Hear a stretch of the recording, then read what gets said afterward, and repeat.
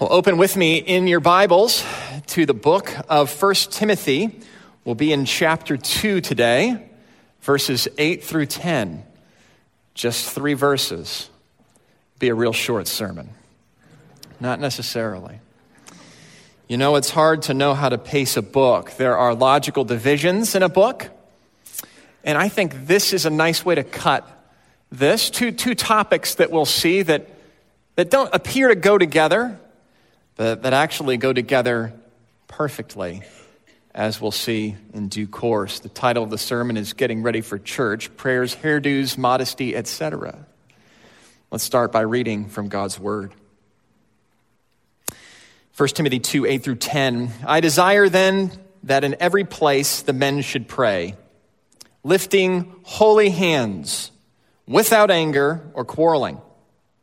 Likewise also that women should adorn themselves in respectable apparel, with modesty and self-control, not with braided hair and gold or pearls or costly attire, but with what is proper for women who profess godliness with good works. Well, last week our family met up with Christy's side of the family for a week to relax in Florida. 2 days were not relaxing. They were at the parks in Orlando. In the ramp up, I was doing no small amount of talking and raving about this first opportunity to ride roller coasters with my children. I was so excited. They were not talking about that, though. And this is when Christy started talking about expectations and how it might be helpful if we talk about, what we'll do at the parks. I guess if you do some reading on going to Disney, the family walks in the door and everyone's got a different idea and then sparks fly. They almost flew, but for Christy's help there. Well, in our series, we've been ascending a roller coaster. That initial pull up the track, looking into the heavens. Grace, mercy, and peace from God the Father and Christ Jesus our Lord. That was the first click up the track. And after a bit on false teaching, we heard Paul's testimony of salvation and God's overflowing grace and the mercy that the author received. The foremost of sinners, he called himself, so that God's perfect patience might be displayed in him, as his perfect patience is displayed in you if you belong to him. And then another click, the mountain peak of praise. To the King of ages, immortal, invisible, the only God, be honor and glory forever and ever. Amen. And then another click, a window into the very heart of God, the wideness of his heart, the God who desires all to be saved, who gave his son as a ransom for all. And there we were the last time we met under this book, looking into the heavens, into the very heart of God, and out to the horizon, to as far as his great grace and mercy reaches. Then, as Sandy suggested to me after my return, here comes the drop. Like a coaster. At least the modesty part of this passage may make you nervous. It may make you excited. It may terrify you. It may already have made you mad. Whatever it has done, like a good coaster, it will not be boring. Some of you have had some bad experiences with some of this subject matter, admittedly. And some of you are someone else's bad experience on this subject matter. Some of you have had no experience with it. You may be a new Christian, and a lot of things are new to you in the scriptures. And this morning you'll learn that God cares about how we clothe ourselves. And you're curious about what he'll have to say. Some of you can't believe you're sitting here today. Only a few years ago, you would have said this is the height of arrogance, patriarchal oppression, limiting women's self-expression, which is theirs to express and not ours to suppress. Or maybe that's you right now. Restrictions on clothing, part, you'd say, of a toxic purity culture. And then some of you are at an age where you're starting to think a lot more about what you're wearing and how it looks. And so this topic intersects with some things you've been thinking about dress, and with some conversations that you may have had with your parents or those who are discipling you. And some of those may be greatly encouraging and helpful, and Others might be discouraging and involve some repentance and redirection. All different kinds of hearers this morning. I expect that most of us desire to honor the Lord in what we wear. And this topic is admittedly comes with a bit of confusion and even discouragement for some, and there won't be any silver bullets or particular lists of a certain kind that some might want today, but there will be some lists that I pray are helpful. Here in our hand, we have a message from God, a challenging message. It'll challenge those who have grown accustomed to thinking that modesty, to focus just on that at the head here, is a matter of checklists, who are satisfied personally and who approve of others as long as things appear to be in order. It will encourage and help those who have been confused by that kind of preoccupation with the externals, and it will challenge those who have reacted poorly to poor teaching on modesty by pitching standards altogether as culturally relative and therefore irrelevant. And it'll challenge all of us who live in a theater of normalized, commercialized, and sexualized immodesty. Where do we begin? Sometimes I'm not sure where to begin with the sermon, and so I close my eyes and I just start typing. And then a lot of times this comes out just right. That's how we need to enter. Where do we begin? Let's start by considering how these two commands relate to one another. Talked a bit about the modesty piece because that's got our attention, but there's a command here for the men about anger and prayer. And how does that relate with what he instructs the ladies in? Let me draw your attention to a word. It is the word then. Then, verse 8. I desire then. Why does Paul desire that men should pray without anger and that ladies should adorn themselves in a particular way? Because of something he has apparently just said. And maybe that thing that he has just said will be a key to why he says what he's about to say to men and to women and what may unite those things. What did he just say? Well, he urged us to pray for all people and for kings in order that we might live a quiet life. And this because the Lord, verse 4 of chapter 2, desires all people to be saved and to come to a knowledge of the truth. For there's one God and there's one mediator between God and men, the man Christ Jesus, who gave himself as a ransom for all. And there we have the message of the gospel, which is always on the apostles' lips and which must be always on our minds, and which gives way to the commands that we hear this morning. Urgent words about all kinds of prayers for all kinds of people and a God who desires all to be saved. Words about, as we called it last time, God's wide heart for a church that had apparently turned in on itself. And that's the problem this church at Ephesus had.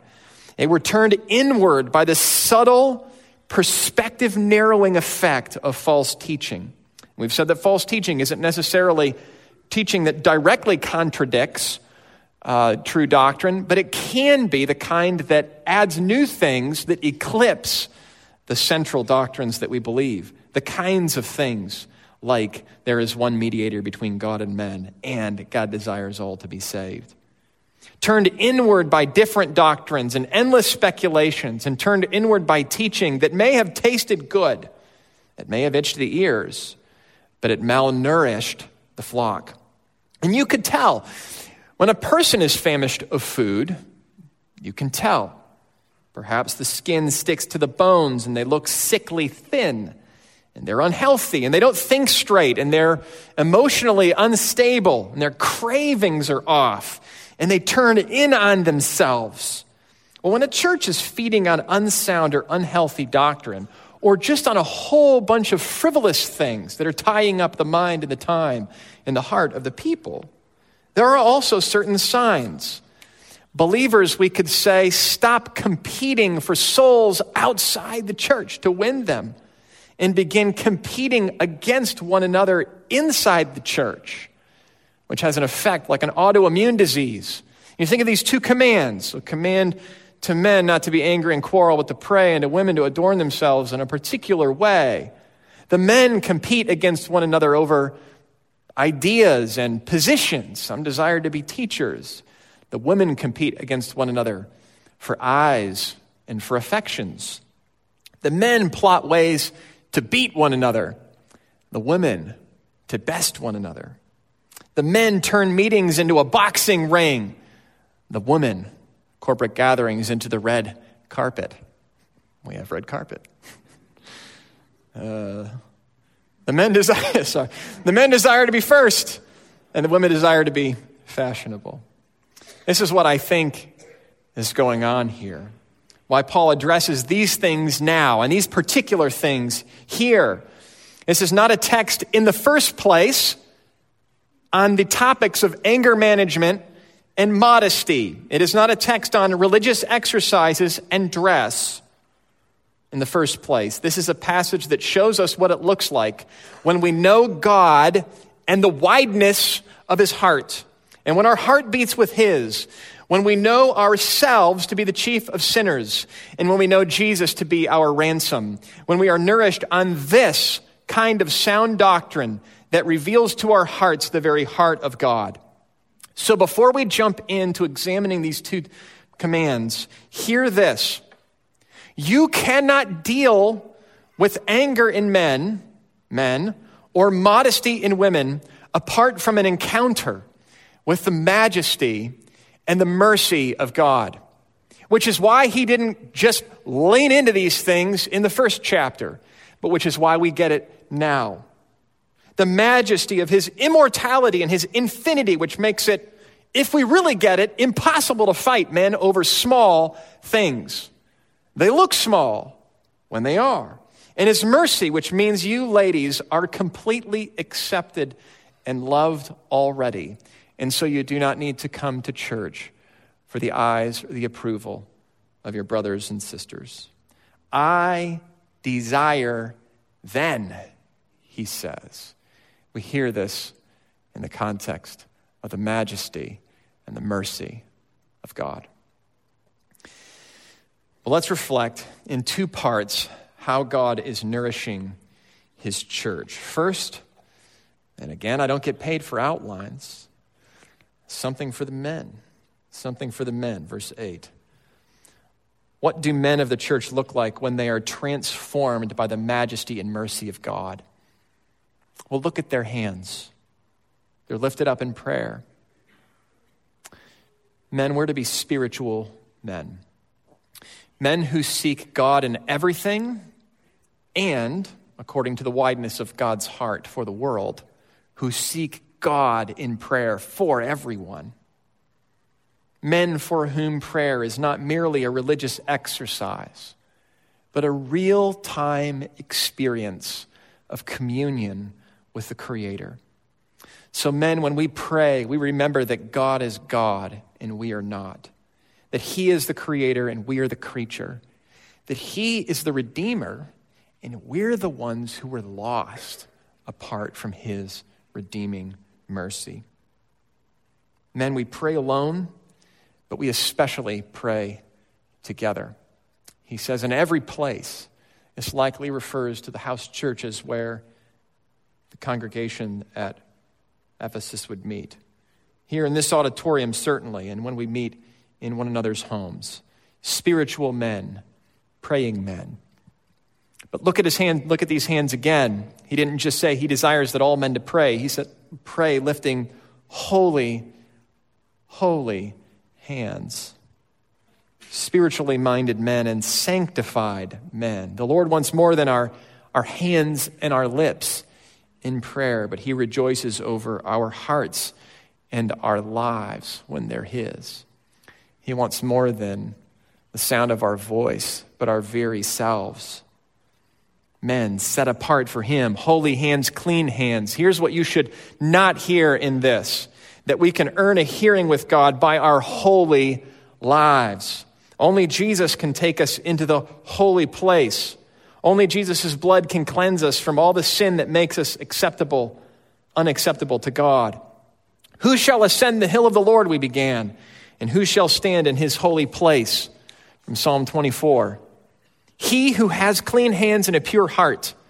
And who is that? Lift up your heads, O gates, and be lifted up, O ancient doors, that the King of glory may come in. And who's the King of glory? Because in king terms, we're talking about the Davidic son, the son promised an eternal throne, a human son of David. But who is the King of glory? The Lord strong and mighty, the Lord mighty in battle. The only way any of us get into the kingdom of God or have a hearing with God in his holy presence is by the Lord himself coming to be our king and himself being of clean hands and dying in our place, as the scriptures reveal. The only one who can go into God's presence is the Lord Jesus.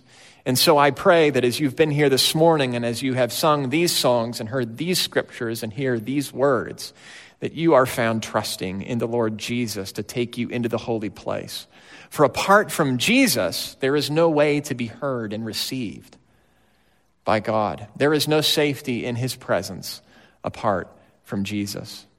But that is not because God is an evil ogre. No, God himself so loved the world that he sent his only son, that whoever believes in him would not perish but have eternal life. And so as you're here, believe on Christ and receive the forgiveness of sins and the righteousness that we'll hear more about. And then pray, men, and be heard. Jesus brings us with him into the presence of God. But there is a way in which our lives before God can negatively affect our prayers to God. You may remember Peter's words in 1 Peter 3, live with your wives in an understanding way, men, so that your prayers may not be hindered. Well, how might living with your wife in a harsh way hinder your prayers? Well, most of us, sinners that we are, would know to one degree or another by experience. Surely God sees our sin against his daughters. And of course, we know our own sin, and it's not exactly easy to pray when we're harsh with the gifts that are our spouses. Well, the same goes for quarreling in the church. Men, we can be harsh with our spouse, and that hinders our prayers. Men, we can be harsh with one another, Christ's bride. That hinders our prayers as well. Let us pray, he says, without anger and quarreling. Let us pray with holy hands, not clenched fists. Men, let us have opinions and such. Men, let us vigorously and energetically engage one another in discussion where that's needed. But let us not be angry about them, except where we know from Scripture that God is angry along with us. And let us be cautious about assuming that he is. Some may imagine God always to be angry with them. Slow down and ask yourself, is your gut right about everything? It is easy to be sinfully angry in church, in part because we often feel spiritually justified in our grievances and our frustrations, because so often the things that we're frustrated about are connected to things that are actually broken about the place, because we are indeed a work in progress. But then some people just like to fight. And if you're wondering if this is you, you ought to know that this is you and this is you. Reflexively contrarian, you might even say so. If you hear a man say something, you will oppose it. If you hear a man say something strongly, you will oppose it strongly. If you hear 10 men say something, you will oppose it with the force and length of 20 men.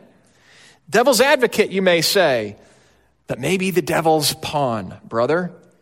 There is a fine line between playing the devil's advocate and being the devil's advocate. Oh, how wise was Satan to cook up the category of devil's advocate to lull us to sleep in our grumpiness. Between offering a contrary opinion and quarreling, there is a fine line between that and actually doing the devil's work. He loves devil's advocates. So some questions for the men. Some questions about being quarrelsome. When you get in the car, do you generally have negative things to say about people, programs, personalities? After church, are you consistently registering a pattern of contrary opinions? Do you like the ideas you have first, but find you don't generally have energy for the good ideas of others? Are you excitable about secondary and tertiary issues, but not so much as you listen to yourself about what are the truly main things? Are you reluctant to trust good and trustworthy men, even your leaders or other leaders with whom you disagree over a matter of secondary or tertiary importance? Do you rarely ever change your mind? Are you plain grumpy? Maybe you're not getting into any quarrels because you're not coming into sufficient contact with people. And maybe that's because you've worn yourself out of talking. Or maybe that's because they've figured out how to not deal with you. For right or better or worse, right or wrong, people have learned to walk by you or work around you. And if so, you might, this is just a might, you might be quarrelsome. Like some at Ephesus. In chapter 6, we'll read that some were puffed up with conceit, with an unhealthy craving, an appetite for controversy and for quarrels about words, which produce envy, dissension, slander, evil suspicions, and constant friction among people. No doubt, men, all of us have a little bit of this in us. Some of us have more than others. And then sometimes there's a guy that can't even see it. And sometimes he's not regenerate. All of this betrays a small God in the mind, a narrow-hearted God in your heart, a God whose thoughts and heart are only wide enough for you, only as big as the real estate that you occupy in the universe. And your small God leading to a quarrelsome spirit that is tying up so much time and energy with small things that elevates you is making the church sick. And it's taking her off her game. This is Paul's aim in his letter, but focused on men. He stated his aim in chapter 1, verse 5. The aim of our charge is love that issues from a pure heart and a good conscience and a sincere faith. Hands in prayer that match the heart inside. Prayer that is not a mere show of piety. So let us pray to God as spiritual men, sanctified men and sincere men, not men who prey on the church. That's what we are when we see God for who he is. That's a word for us, men. Now, a word for the ladies, something for the ladies. Verse 9 and 10. What do the ladies look like when they are transformed by the majesty and by the mercy of our great God? Likewise also, I desire, Paul says, that women should adorn themselves in respectable apparel, with modesty and self-control, not with braided hair and gold or pearls or costly attire, but with that which is proper for women who profess godliness with good works. Of course, the women need to pray too. And can women pray in corporate gatherings? Certainly. We see this in 1 Corinthians. Why differing commands for the genders then? Because of different patterns of besetting sins. Friends, I promise, although I look gorgeous up here, I contribute nothing to our huge cosmetic industry in these United States. But I can be prayerless and angry. And our wives, generally, will all be convicted about not praying enough. But as a general rule, and I can say this as a pastor, even after Ann Galusha is no longer with us, the women tend to pray more. And they even dress some of their husbands. So God, in his wisdom, in his design for us, has given men a measure of toughness and women a measure of taste. Sin in both means these strengths, by God's design, under the fall, give us trouble. And so we've got to know ourselves. So let's talk about women's clothing. Sometimes the preacher begins his sermon, I'd like to talk to you about fill in the blank this morning. And one of my ways of starting was, I don't want to talk to you about, fill in the blank this morning. No, we come to these things as in God's wisdom. They're in his word, and this will be good for us. He says, likewise, I desire also that women should adorn themselves in respectable apparel. We are talking about clothes. What kind? Please, Lord, give me a checklist. Boom, we have a checklist right here. 3 things to begin. We've all been there, invited to some special event, wondering if we are going to be wearing the right things. I've gone to conferences before and texted a buddy, what are you wearing? Jeans or slacks? Nice shoes or tennis shoes? What kind of thing is this? Well, you want to hit it just right. You don't want to stand out. And so likewise, it depends on who's going to be there and who you're with and what the occasion is. Likewise, we want to know how we ought to dress. And it's a great help when we can just be told. Well, in God's kindness, he's told us. Here we have 3 characteristics for 3 questions. And I'm going to say up front, this is a bit of, what I'm about to do isn't forced, but these 3 words, though they come in a list, are nearly indistinguishable. In fact, if you look at different translations over time, the middle one is modesty in this translation, the first one is modesty in the next translation. They're overlapping to create a single sense of the whole. But I'll focus on each one to see what we can pick out of it. First, we can ask of our attire or your attire. Or you can ask of your own attire, ladies. Is it respectable? Is it respectable? Now, what does that mean? Well, maybe we could put it this way. Does it show due respect to who you are and to whom you belong? Some questions. Does this respect your father, demonstrating his care for and protection of you? Especially that would apply to young ladies in the room, in the homes of your fathers. Does it respect your husband, for those that are married, showing that you are satisfied in God's gift to you in your spouse or in your singleness, that you're trusting him? Does it respect your brothers in Christ, not dressing to lure them to look at you, though you're not accountable for any sins they may commit in their mind? As a daughter of the God of all majesty and mercy, does this outfit reinforce the idea that you are an object for consumption, or that your body has been bought with a price for his worship? Does it help you walk in a manner worthy of your calling or worthy of a second look? These are just questions to get you thinking. They are not questions to push you into a particularly narrow understanding of dress and modesty. But I hope that they're helpful. So is it respectable? Those are fine questions in application of that word. Is it modest? Is it modest? That's the next word we have. Now, the first thing some are thinking is measurements. And we need to not think about measurements, at least first.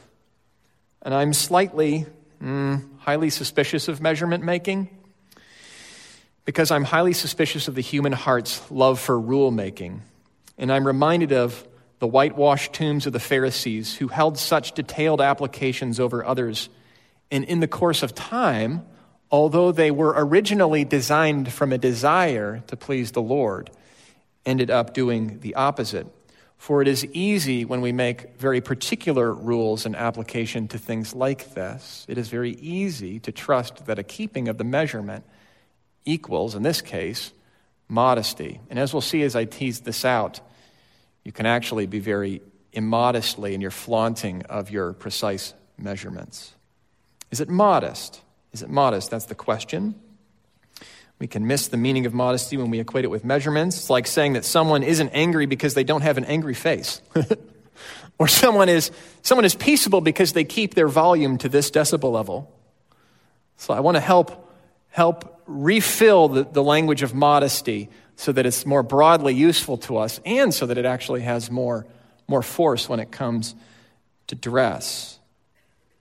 Not to flatten out the universe. So much depends in dress on context, time of year, occasion, culture, and the company you're with. And while there's a place for community standards, we have confused many a Christian young lady with an abundance of measurements. So let us Observe the obvious. As one pastor said, the Bible has no pictures. It has no pictures. Immodesty, let's start there, can be defined with two words. So now, immodesty, two words. Showing off. Showing off. Showing off my body.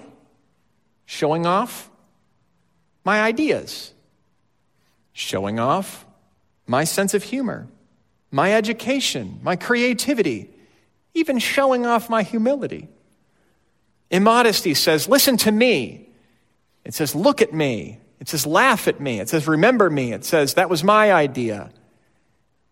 It says, I know you were saying something, but, and then starts talking. I can do that. Social media doesn't help with this, by the way, does it? Showing off. Here's a definition of modesty by one author that I thought was especially helpful. Inner self-government rooted in a proper understanding of oneself before God, which outwardly displays itself in humility and purity from a genuine love of Jesus Christ rather than self-glorification and self-advertisement. So there's outward expression, but listen to all the inward stuff in that paragraph. I'll read it again. Inner self-government rooted in a proper understanding of oneself before God, which outwardly displays itself in humility and purity from a genuine love of Jesus Christ rather than self-glorification and self-advertisement. And of course, that applies to so much more than dress. Jesus himself, the modest one, who did not show off, though he was the very Son of God. So some questions to ask about modesty and clothes in particular. Clothes are worn to conceal. God made them for that. But does this outfit, is it designed to reveal? Will this outfit draw attention to what is intimate? Does it make public or tease out what is private? Do you, in your motivation, hope to stand out among other ladies? And a little bit of that may not be sinful, but there can be a preoccupation with catching eyes. Simply put, are you trying to show off with your dress? Is it modest? Is it respectable? Is it modest? Third, is it self-controlled? Another inward virtue, a virtue of restraint, a virtue that keeps us back from excess, a virtue that is especially needed in the area of sexual temptation. For men, restraining their desires to indulge, and for women, restraining their desire to be indulged. So some questions. Am I wearing this because I'm controlled by a lust for other people's approval? Am I wearing this because I am controlled by a fear of rejection? Am I even able, in this choice, to restrain myself if I wanted to? So there's your checklist. Is it respectable? Is it modest? Is it self-controlled? Now, two questions come right away. And both the ladies and the guys would ask these questions. Does this mean that women need be frumpish? Does this mean that women need wear denim shapeless tube dresses? No, it does not.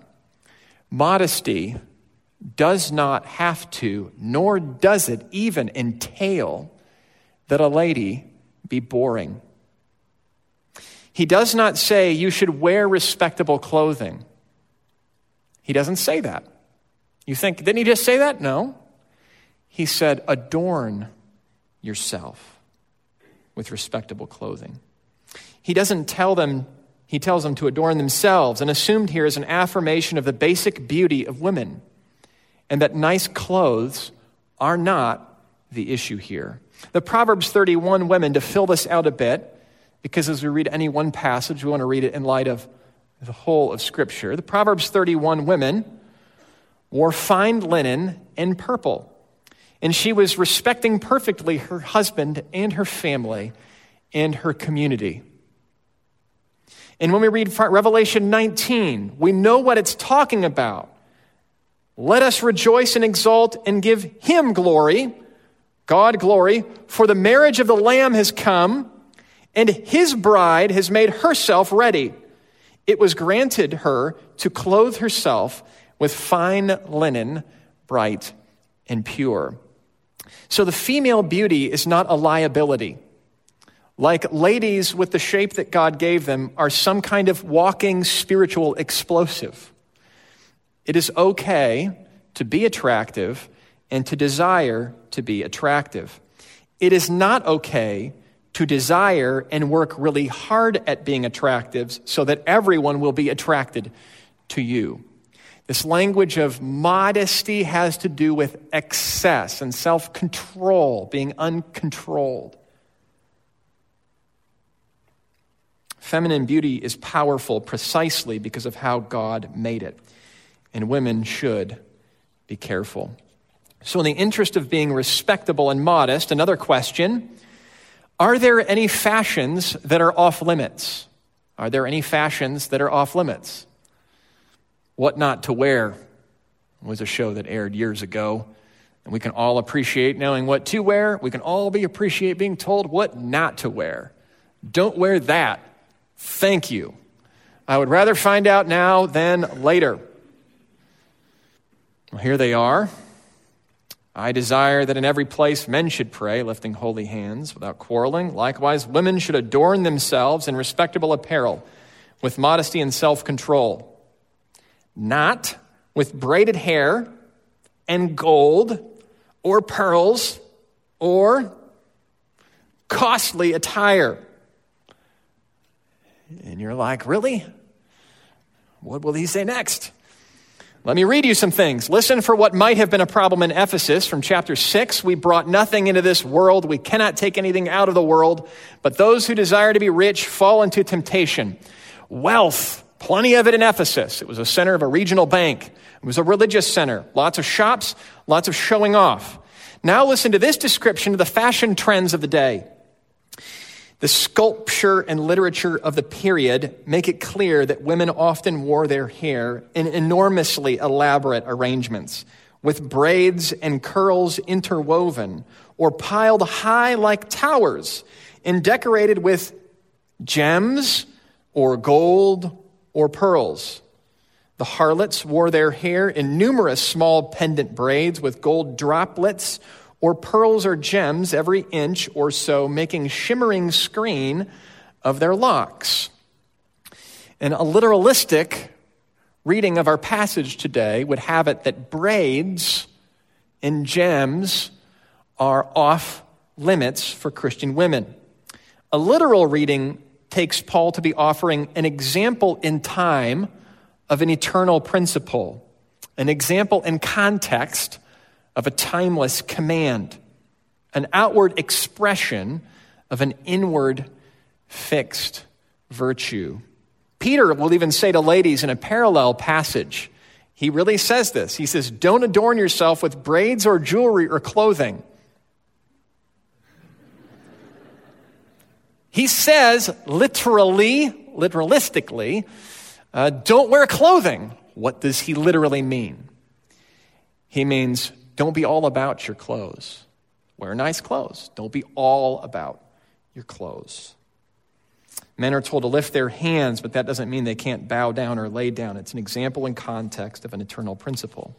For you ladies, it is always right for you to dress in a respectable manner with modesty and self-control. However, what that looks like will be different from place to place and time to time, even across generations. In the Victorian era, women did not expose their ankles. Those were thought to be sensual. Big hair with gold gems were all the rage in Ephesus. But in another part of the world, and certainly in ours, a high tower of braided hair is no problem. It doesn't present me with any problems. So here's what this means, I think. It means that modesty, friends, is multifaceted. Or in the spirit of our clothing imagery, it is multi-layered. It's about lust, but it's also, and this is what we get for widening our handle and use of the word, it's about lust, but it's also about luxury. It is immodest to show off your skin. It's also immodest to show off your clothes, which means it is possible that your Sunday best may be immodest exactly because it's your best if you're wearing it to impress. And our obsession with Easter dresses and such may be immodesty, even if they go to the ankle. I say may. In this case, it's a matter of intent, which is what modesty and self-control are about. I'm not saying dress ugly next week, please. I'm suggesting that our narrow understanding of modesty makes us hear sensuality in this passage, whereas the problem in context was at least more to do with wealth and luxury and showing off in that respect. There were prostitutes in town. The thing he addresses at paragraph length or 2-paragraph length is wealth, though. So we have 2 checklists, one for the inside and one for the outside. One that's a matter of eternal principle and one that's a matter of expression of that principle in a particular context. First, check the heart. The first checklist is a heart checklist. What's inside? Questions of who you are, your being. And we've covered these. Are you being respectable? Are you being modest, or are you showing off? Are you being self-controlled, or are you a slave to eyes and opinions? And after checking the heart, check the material and the ornaments. What's on the outside? Here's just a list for evaluation. Check the amount of fabric, its transparency, the holes and where they appear and whether things can be seen from the side. The tightness of the fabric, its movement, the color or the patterns and the attention it draws. Different cultures, bright, radiant dresses are fine, but are you wearing this in order to be the center of attention? That would be immodesty. Consider the occasion for the outfit, the particular company that you'll keep, and the cost or the brand of the outfit. And if you still need some help, as far as on the sensuality side, try putting it on. And if it's especially hard to put on your body, if you wonder if you could get it off, try to sit down if you have to be extra careful when you sit down. And look at your shadow. Is it obvious from looking at your shadow that you are wearing clothes? That's a good test. That's some help for what not to wear. Well, what can women wear? Because that's a bit of negativity. What can women wear? Is there a list of approved garments? Wouldn't that be nice? The world makes a big deal out of clothes we put over our skin. Every year there's new styles. The mom jeans thing coming back was hard. Like, I did not see that coming, but it's cool. Clothing styles come and go. They're in one season and they're out the next, but there is a kind of clothing that never goes out of style, sisters. Clothing styles vary from place to place, but there are some garments that you can wear anywhere. Clothing loses its value, but there is a kind of clothing whose value will increase for all eternity. And clothing wears out, but there's a kind of clothing that never fades. In fact, it gets more beautiful, and it gets more beautiful on you with time, even eternity. Here's what God wants you to put on every morning, ladies. It works for every body type. Women should adorn themselves, verse 10, with what is proper for women who profess godliness, with good works. And how typical of the scriptures not to let us dwell on externals for too long without looking to the inner person of the heart. Works that radiate more brightness from a lady when they are seen than the most expensive jewelry, or the highest tower of hair, or the most revealing ankles. And what are these works? Well, in chapter 5, he speaks to widows, and he says this: widows have a reputation for good works. He's going to tease them out here. If she has brought up children, has shown hospitality, has washed the feet of the saints, has cared for the afflicted, and has devoted herself to every good work. Social good. Oh, the stereotype that is made out of ladies, that they are a shell, that they are their appearance. Ladies, you are not your appearance. Brought up children, shown hospitality, washed the feet of the saints, and cared for the afflicted, and devoting herself to so much social good. Men, let us praise these things in our ladies. Charm is deceitful, beauty is vain, but a woman who fears the Lord is to be praised, and we should shepherd these things and encourage these things. No, I am not responsible for the flourishing cosmetic industry and some of the more sensual clothes that are on offer today in a direct way, because I'm not buying them. But in an indirect way, men, there is a market for our eyes. So let us approve of and affirm and cheer on the good works in the lives of our sisters here. Where does one get this kind of garment anyway? How can you foster it? Where does it come from? Listen to these words from chapter 6.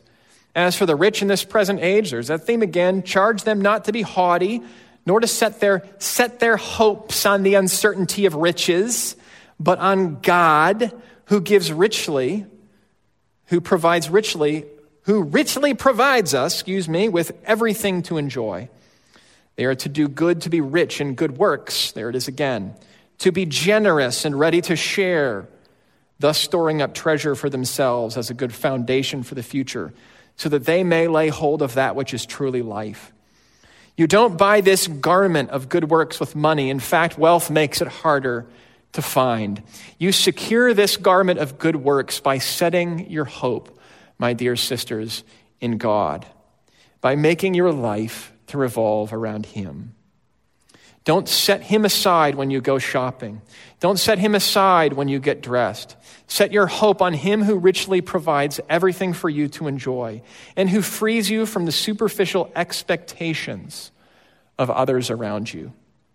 My dear sisters, you are more than your appearance. You are daughters of the living God. You are more than a shell. You are being compelled by 1,000 messages every day to bear yourself. You, dear ones, though, bear the image of our Maker. Your bodies are being marketed for consumption all around us, which provides you with a certain kind of struggle and your brothers. But our immortal God, the King of ages, has set His mark on us both, and you are His. The ads tell you to pay attention to your image. Sisters, pay attention to the lowly and afflicted. The racks tell you to open your body in sensuality. Sisters, open your homes in hospitality. The storefronts tell you to fill your time shopping and in front of the mirror. Sisters, spend what time you need in front of the mirror. I understand it takes longer than us. It's ridiculous how long it doesn't take me to get ready. It's offensive how long it doesn't take me to get ready. But don't fill your time shopping and don't fill your morning in front of the mirror. Fill your time in front of people, your children, your family, your neighbors. The world tells you everything you're supposed to apparently need. Give yourselves to those who are in need.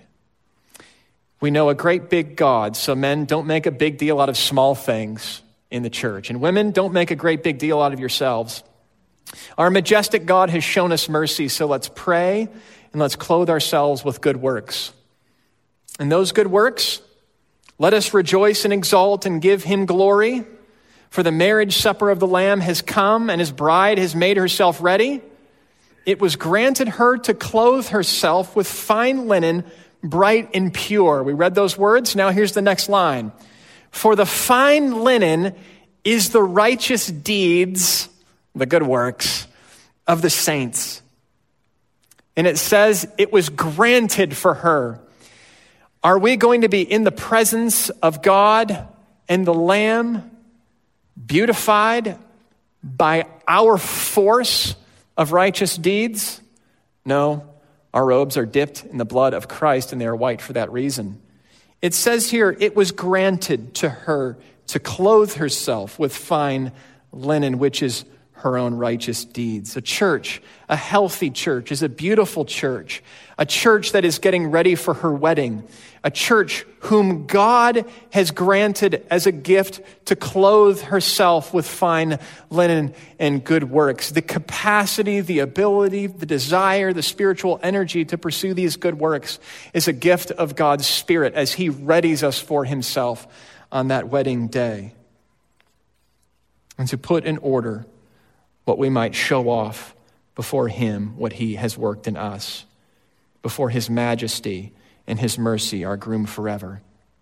So wrote one 17th century clergyman, James John, and I'll close with this.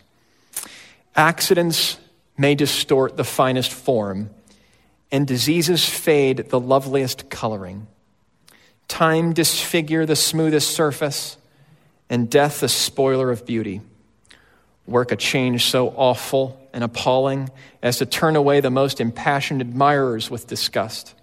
How soon will every other dress be replaced by the shroud, and every other decoration be stripped off to make way for the flowers that are strewn in the coffin?